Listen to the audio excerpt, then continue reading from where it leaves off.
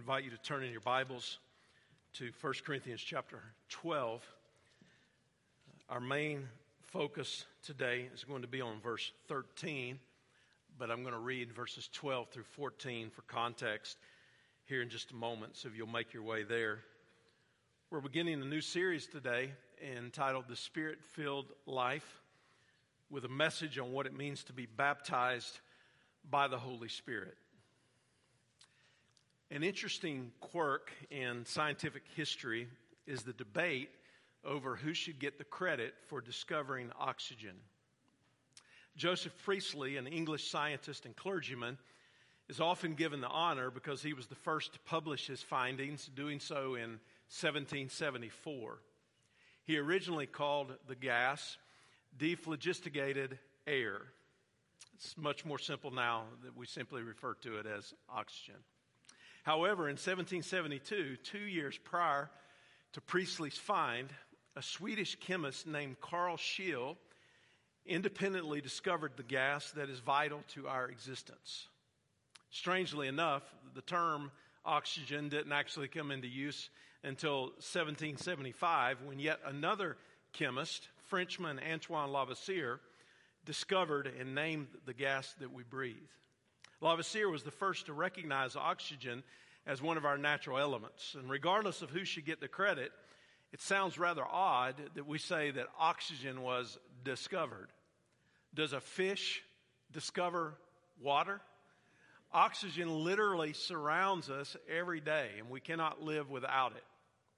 And there's a parallel to be drawn here, spiritually speaking, in that the Holy Spirit's presence and work in our lives as Christians should be evident to us, and we should experience the power of it, but many times we don't recognize or understand exactly what God makes available to us through His Spirit. So as we approach the Easter season and ultimately Resurrection Sunday, we are going to be focusing on the cross, but our emphasis for the next few weeks is on the Spirit-filled life. And in that sense, we're not following a liturgical calendar since we've already arrived at Pentecost and the effects thereof. But we realize that the Spirit-filled life comes to us in power because of the finished work of Jesus on the cross, because of the power of His resurrection and what took place on the day of Pentecost in fulfillment of the promise of Jesus. Now, I think there's a lot of confusion and controversy that exists surrounding the Holy Spirit. The Holy Spirit may seem mystical to us. We can easily identify with the truth of God as our Father because we understand what and who an earthly father is. We can identify with God the Son because He took on flesh and dwelt among us, and we read about the record of His life on the earth. But when we come to the Holy Spirit, we may draw a blank or identify with some symbols that we have commonly seen. Symbols like a dove or wind or fire, some of the things that come from the Scripture. So we need to understand who the Holy Spirit is and what He does in our lives. God is the eternal triune God who reveals Himself to us as Father, Son, and Holy Spirit, with distinct personal attributes, but without division of nature, essence, or being. So we can rightly say that God is one in essence, and He is three in person. God the Father, God the Son, and God the Holy Spirit, who are co-equal and co-eternal. I want to share with you a brief excerpt from the Baptist Faith and Message, Article 2, on God the Holy Spirit, our statement of faith. The Holy Spirit is the Spirit of God, fully divine. He inspired holy men of old to write the Scriptures. Through illumination, He enables men to understand truth. He exalts Christ. He convicts men of sin, of righteousness, and of judgment. He calls men to the Savior and effects regeneration. At the moment of regeneration, He baptizes every believer into the body of Christ. He cultivates Christian character, comforts believers, and bestows the spiritual gifts by which they serve God through His church. He seals the believer unto the day of final redemption. His presence in the Christian is the guarantee that God will bring the believer into the fullness of the stature of Christ. He enlightens and empowers the believer and the church in worship, evangelism, and service. We will have 4 messages in this series. The first today, what it means to be baptized by the Holy Spirit. Then, what it means to be filled with the Holy Spirit, led by the Holy Spirit, and empowered by the Holy Spirit. So let's begin reading here in 1 Corinthians 12 and verse 12, and we'll go through verse 14. The Apostle Paul is writing to the church at Corinth, and he says, "For just as the body is one and has many parts, and all the parts of that body, though many, are one body, so also is Christ. For we were all baptized by one Spirit into one body, whether Jews or Greeks, whether slaves or free, and we were all given one Spirit to drink. Indeed, the body is not one part, but many." Paul, in writing to the church at Corinth, reminded them that we are baptized by one Spirit. What he has in view here is spiritual baptism. And when he references all, he's referencing all followers of Jesus. So he's talking about us collectively as the people of God.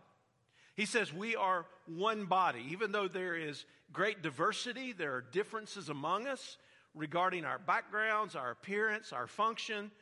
We have a common root and we have a common destination. We have one Lord, one faith, and one baptism. Now, as a foundation for both this message and this series, I want to give to you what I would consider a mini theology of the Holy Spirit. This is not exhaustive in content, but it gives us an overview of how the Holy Spirit has worked and is working in our lives. And then we'll look specifically at verse 13. The Holy Spirit was present and active in creation. Genesis 1 in verse 2 says that the Spirit of God was moving over the face of the waters, or over the face of the deep. The Holy Spirit was the active agent in the superintending of the Bible to be written. 2 Peter 1 in verse 21 says, "Because no prophecy ever came by the will of man. Instead, men spoke from God as they were carried along or moved along by the Holy Spirit." We have God's revelation to us because God breathed out His word to us through the Holy Spirit. The Holy Spirit was present in the tabernacle and the temple, manifesting the presence and the glory of God. 2 Chronicles 7, at the dedication of the temple, it says when Solomon finished praying, fire came down from the sky and burned up the burnt offering and the sacrifices, and the glory of the Lord filled the temple.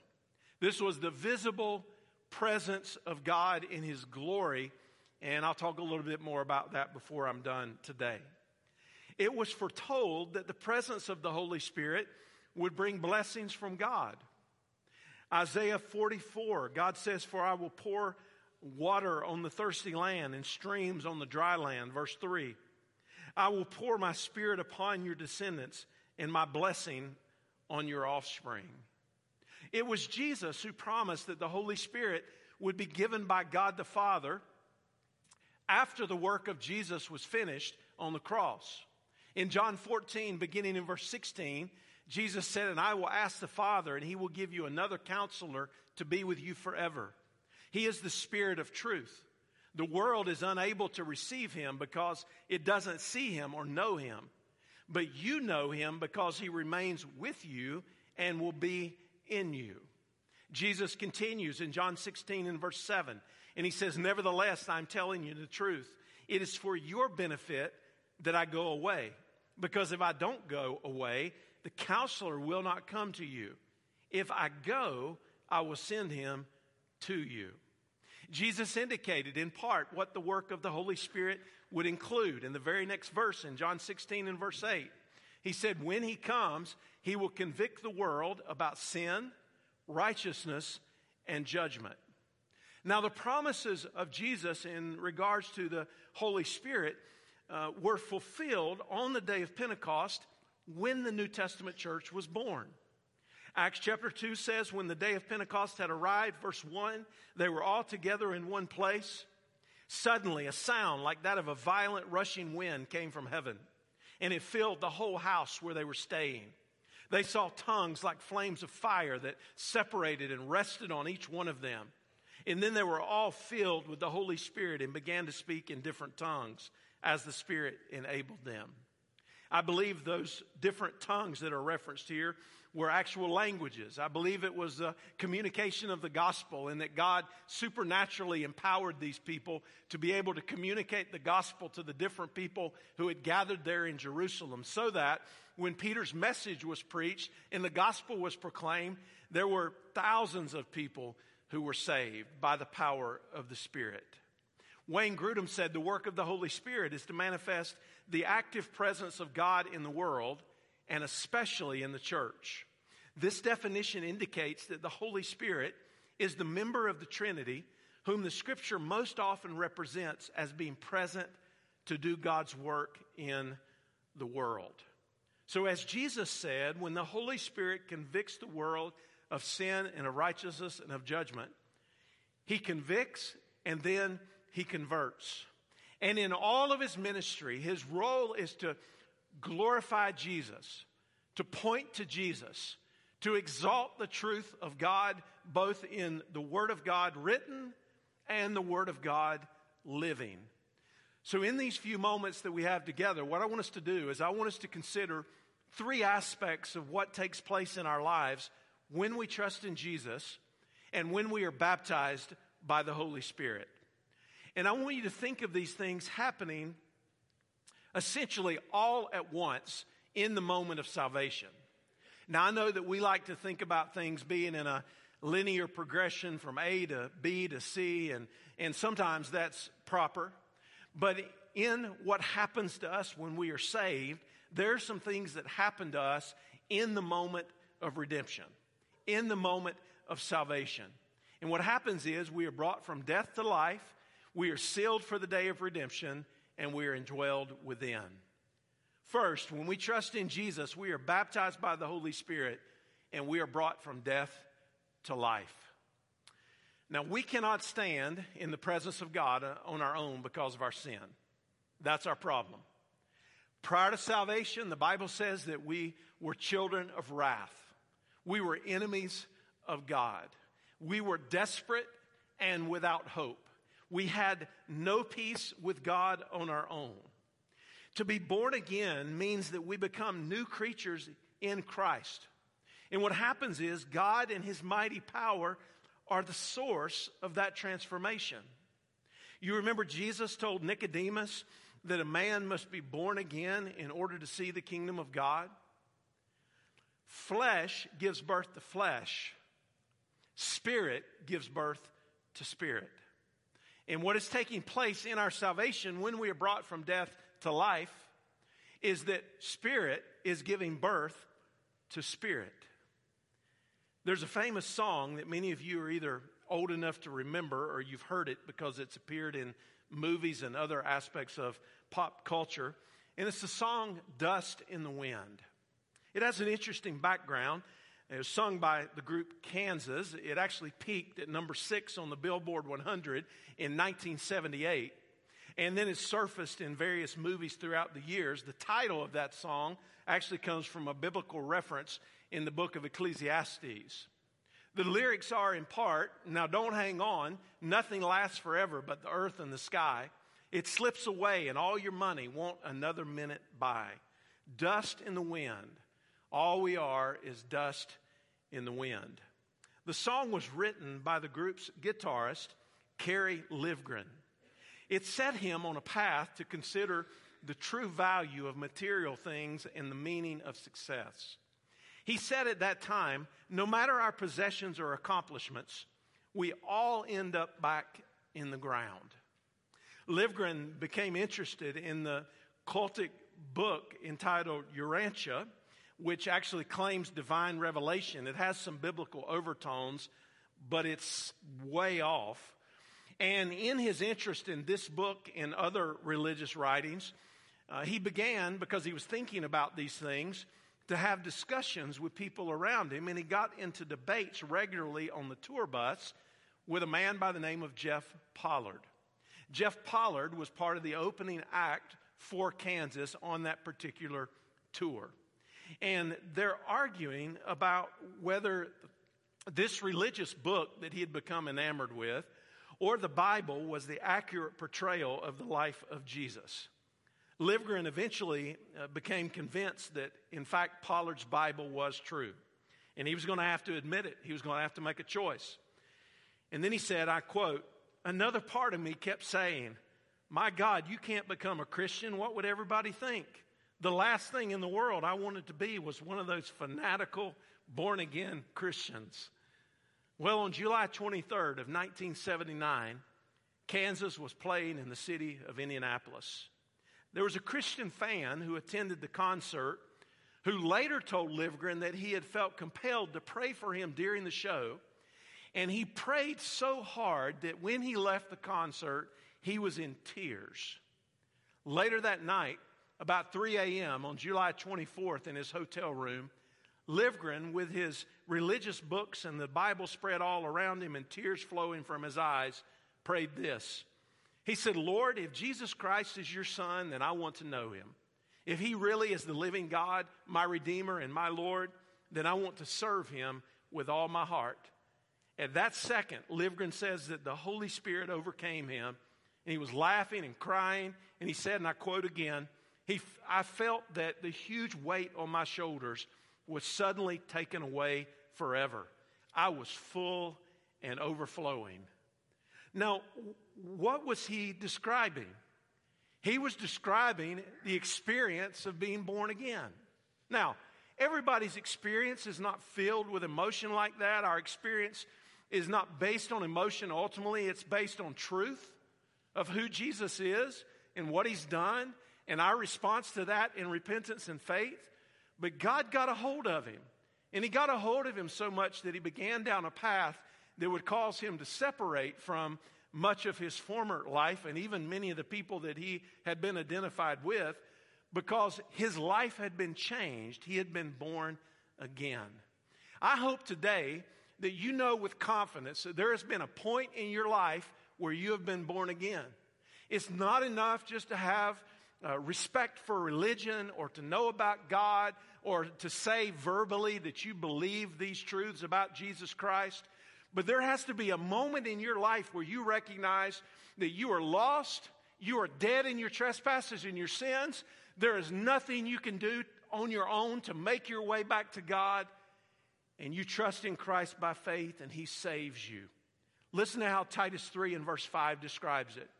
He saved us not by works of righteousness that we had done, but according to his mercy, through the washing of regeneration and renewal by the Holy Spirit. A physical birth brings us into the earthly realm. A spiritual birth brings us into the heavenly realm. We all have been born into the physical realm because we're alive. We have physical life.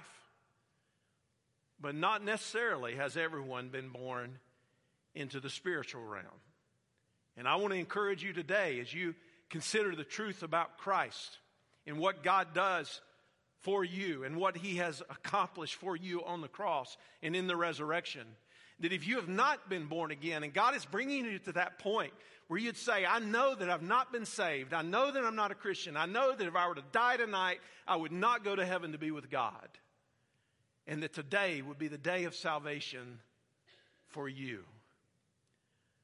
And then second, when we trust in Jesus, we are baptized by the Holy Spirit and sealed for the day of redemption. A seal referred to an identifying mark placed on a letter or contract or an important document. Ephesians 1 and verse 13 says, in him you also were sealed with the promised Holy Spirit when you heard the word of truth, the gospel of your salvation, and when you believed. Now, we don't use seals as much as maybe they were used historically, but certain lines of work certainly still use them. If you were to request a certified copy of your birth certificate, for example. I just did that the other day for one of our children for some legal documentation that we needed. And when I got that birth certificate back, it had a raised seal on it that was confirmation that it was, in fact, genuine. It was the real thing. And in those days, the method of sealing a papyrus document was to roll it into a tube, tie a strand or cord around the center, and then seal a clay lump over the knot.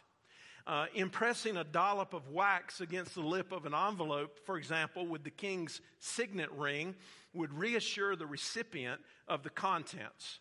A seal would show that what was in the letter came from the person that it was reportedly from, and whose seal was on the outside.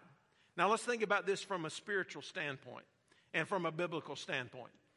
In the Old Testament, God put a seal on his people to set them apart and to keep them.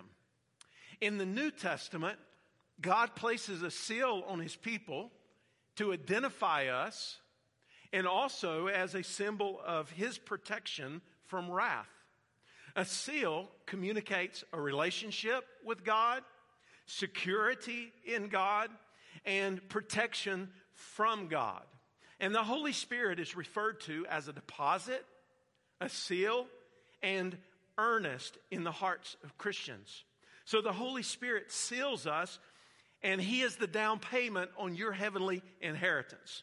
That's what Christ promised for you, what you are anticipating in the future, and what you're hoping for in the future, what you're longing for in the future. It's the Holy Spirit who guarantees that for us, and he assures us of the promise that Christ has made and secured for us on the cross. In the Turning Point daily devotional, David Jeremiah wrote at one point, he said, and I really like the way he puts this, he said, "It would be nice to be told when we leave on a long trip something like this. I want you to know that you're going to reach your destination safely and on schedule. Regardless of what happens en route, you may get lost. You may encounter a fierce rainstorm. You may have a flat tire. Don't worry. I am here to promise you that you will arrive." And then he draws the spiritual parallel, and he says, we've been given such a promise by God concerning our spiritual journey. Don't let obstacles along the road to eternity shake your confidence in God's promise. The Holy Spirit is God's seal that you will arrive. We're going to face many dangers and many obstacles in front of us as we make our way toward that heavenly city whose builder and maker is God.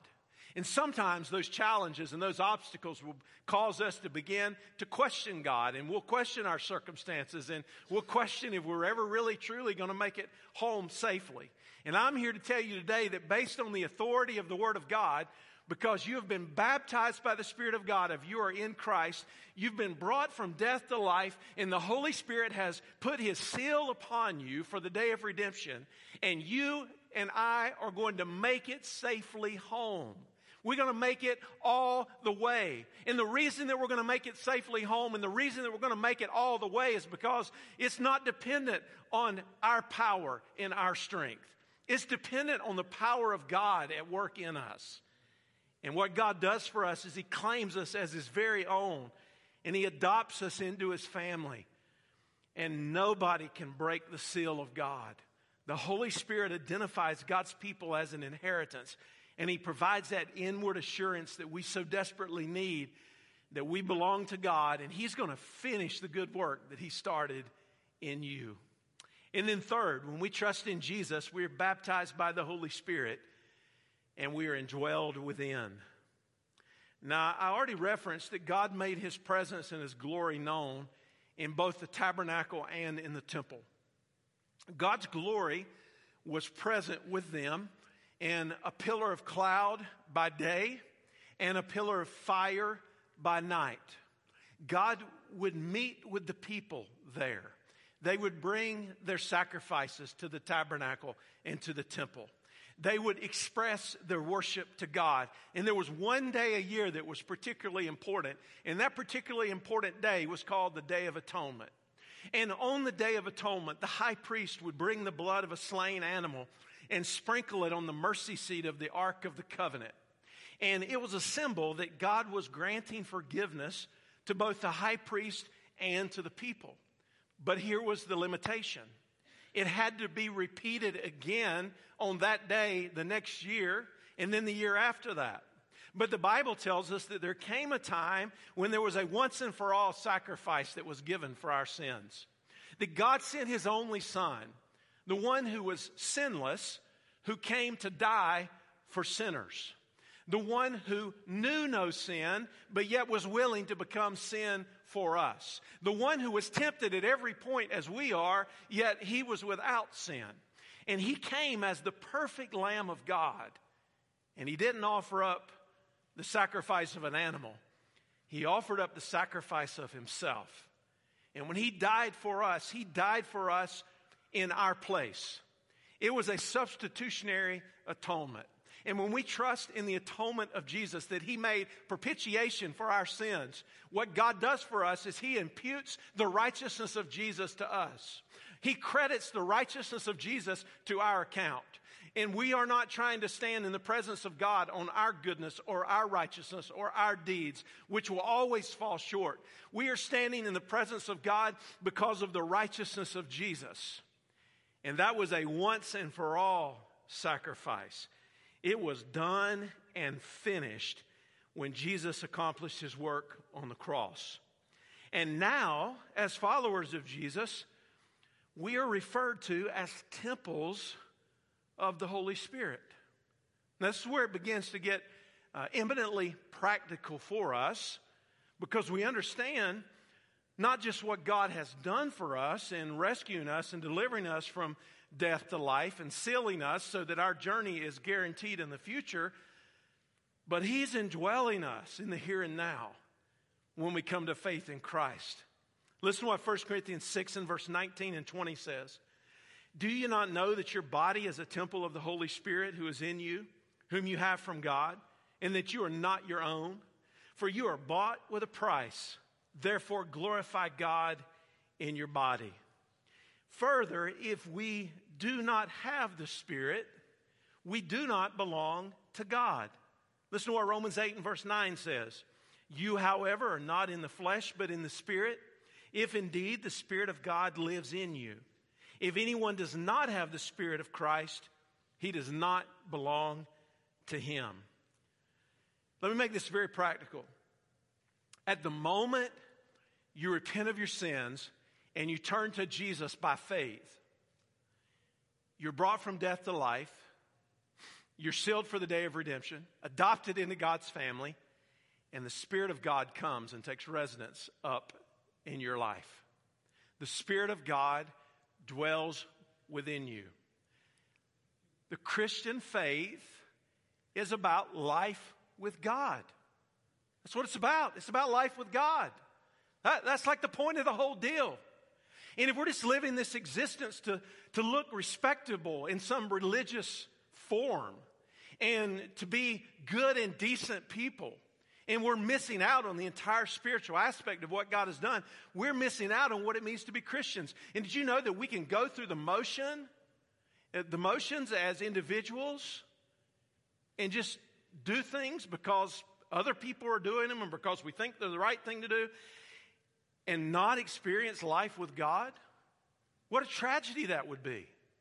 Did you know that churches can go through the motions and do a lot of good things and help a lot of people and yet not operate in the power of the Spirit? That cannot be.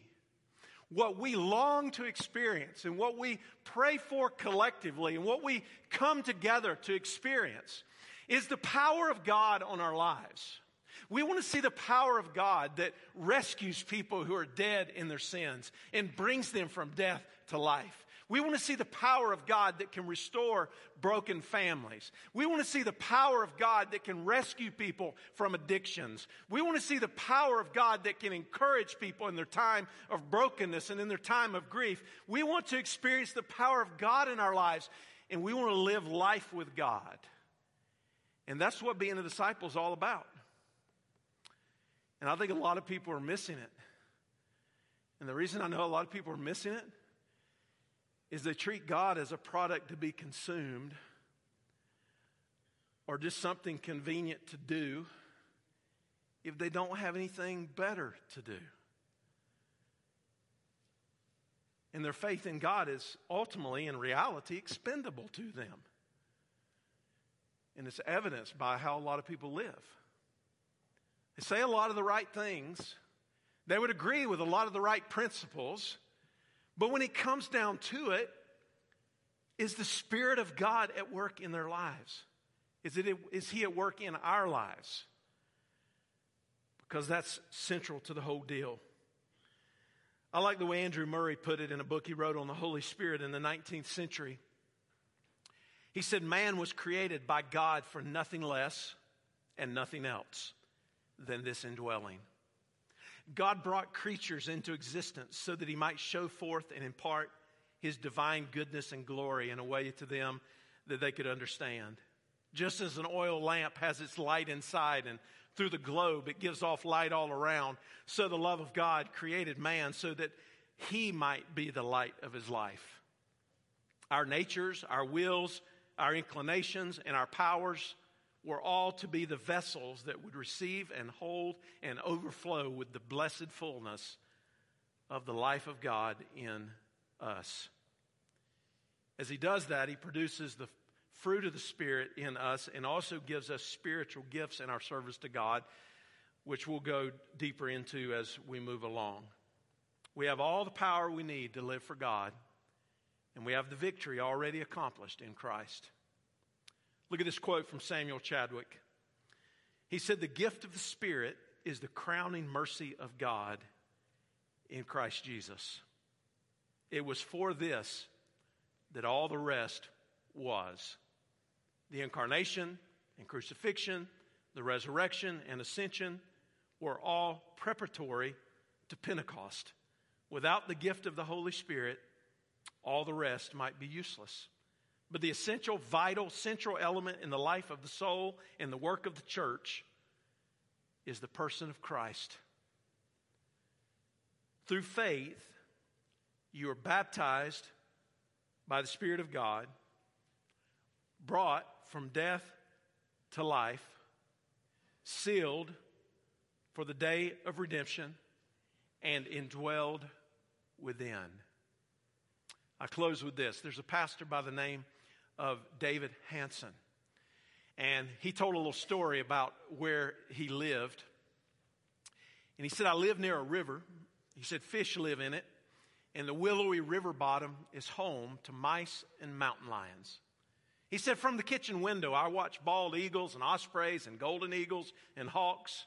He said, "These birds of prey ride the wind. Doesn't take much energy on their part. They soar on the wind, catching the currents.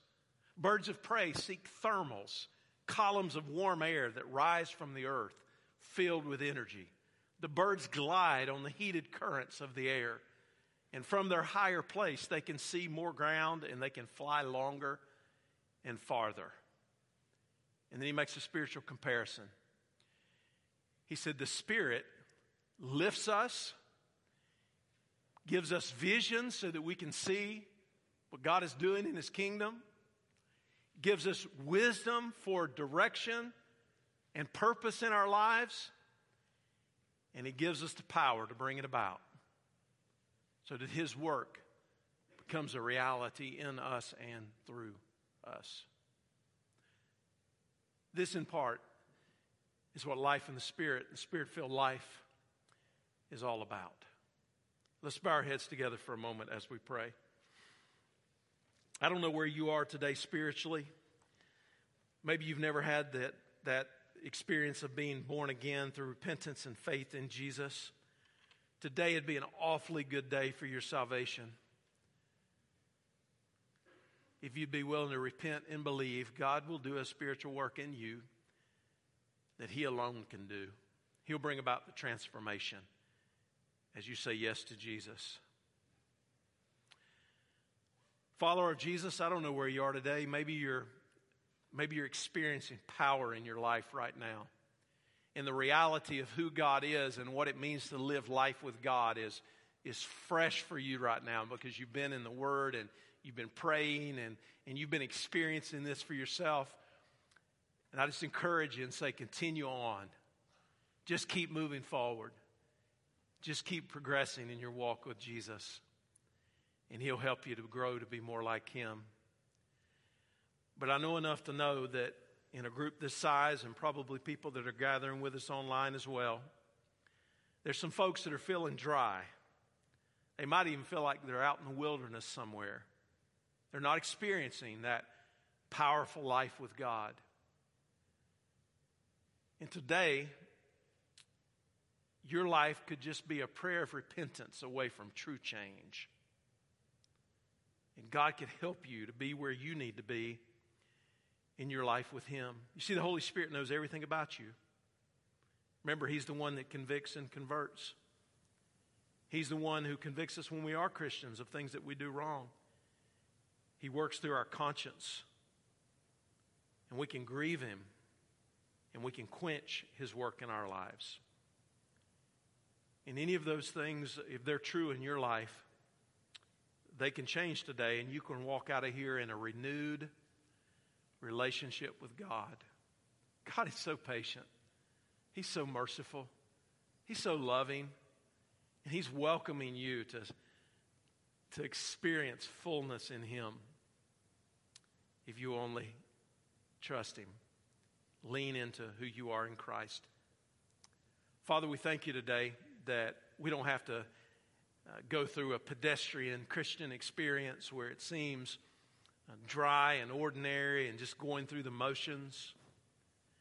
We don't have to experience the Christian life as spectators or consumers. We can experience it in real time, every moment of every day, through Your indwelling presence. I pray that'd be the case for our church. I pray these 4 weeks as we focus on the work of the Holy Spirit, that it would be a time of renewal and empowering for our church. That You'd give us a freshness about us as we continue to move forward. And that we'd see You at work in people's lives around us. We give this time of close and response over to You, and we ask You now that You would work as You see fit, and we'll give You the glory for any good that comes from it. And I pray it in Jesus' name. Amen.